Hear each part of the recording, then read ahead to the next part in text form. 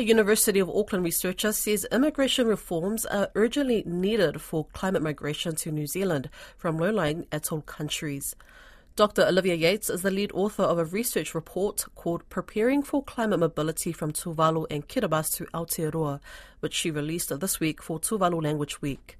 She says there are no formal immigration pathways for Tuvaluans and Kiribati to migrate here for climate-related reasons. Instead, they have to navigate an insufficient system that results in community members falling through the cracks without valid visas. Dr. Yates joins me on Pacific Waves. Talofa koe, tell me about your research. So my research was looking at the well-being impacts of climate mobility from the Pacific, specifically from Tuvalu and Kiribati to here in Aotearoa. And that was part of my PhD in psychology at the University of Auckland. What led you to become invested in the climate justice space? Yeah, that's a question I often ask myself. It's a combination of lots of different factors. So I got involved back in 2018 when I was studying psychology and learning about how basically the way that public health works, that it's not just the direct impacts of climate change that impact people's well-being. It's more these other inequities in society that impact the way that climate change then impacts people. So basically climate change is like the threat multiplier that makes the impacts of climate change worse for people who already experience other inequities. So as I was learning that as someone who was already really passionate about social justice generally, I realized, hang on a second, climate change is not just an environmental issue, it's actually like absolutely 100% a social justice issue. It's climate justice issue, basically. So following that, I got involved in Generation Zero, who are a youth-led climate advocacy group. And then around the same time as getting involved in activist space up here in Tāmaki Makaurau, I also started thinking about how I could use my studies and my passion for research to support those on the front lines of climate change. What response did you receive from the Tuvalu and Kiribati community towards your research? Yeah, so initially the community members just wanted to know a bit more about who I am and why I'm in this space. But once we had a sit down and kind of explained a bit about myself as someone who's Palangi with English, Irish and Scottish ancestry and who's really committed to climate justice, they were quite clear on the issues and the challenges that they face, especially with Tuvalu and Kiribati being low-lying atoll, well, predominantly atoll islands. I think on average 1.8 metres above sea level for both countries. That they face so many injustices and are really keen for people to listen to them and to partner with them to take action. Yeah.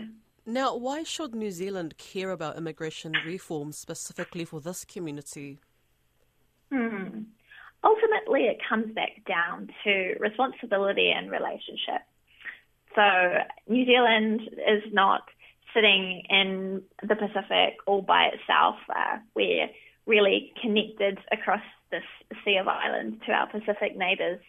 And so we have the relationship there based on those whakapapa connections between tangata whenua and tangata moana, but also we have a responsibility as people who are neighbours to the Pacific who have political relationships, but we also have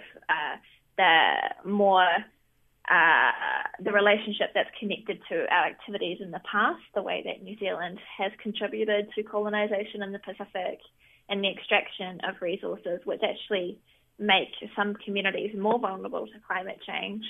We have, therefore, the responsibility to act on immigration reform through relationship, but also the responsibility through the way that our activities have created harm in the past.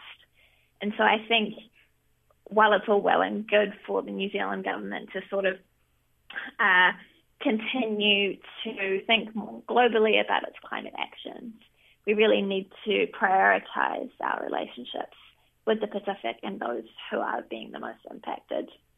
Yeah, definitely. I mean, as you may have seen on the news, immigration has been one of the big topics in this year's election. Have you been able to engage with any of the politicians about the need to create a climate mobility visa pathway? I've not had that discussion with politicians directly, primarily because there's a lot of missing pieces. So I'm a strong advocate for a pathway to climate mobility, for people to have the right to choose whether they want to stay or whether they want to leave. But at the same time, I know that the New Zealand government is undertaking some work at the moment about how they might build sort of a partnership approach with our Pacific neighbours around that specific climate mobility visa. And so I think before the conversations with politicians happen, we need to figure out what our partners in the Pacific want to do. But at the same time, I have been having conversations with politicians sort of over the last 3 years or so around the need for reform in other areas of our immigration policy, sort of while we wait for this other stuff to happen.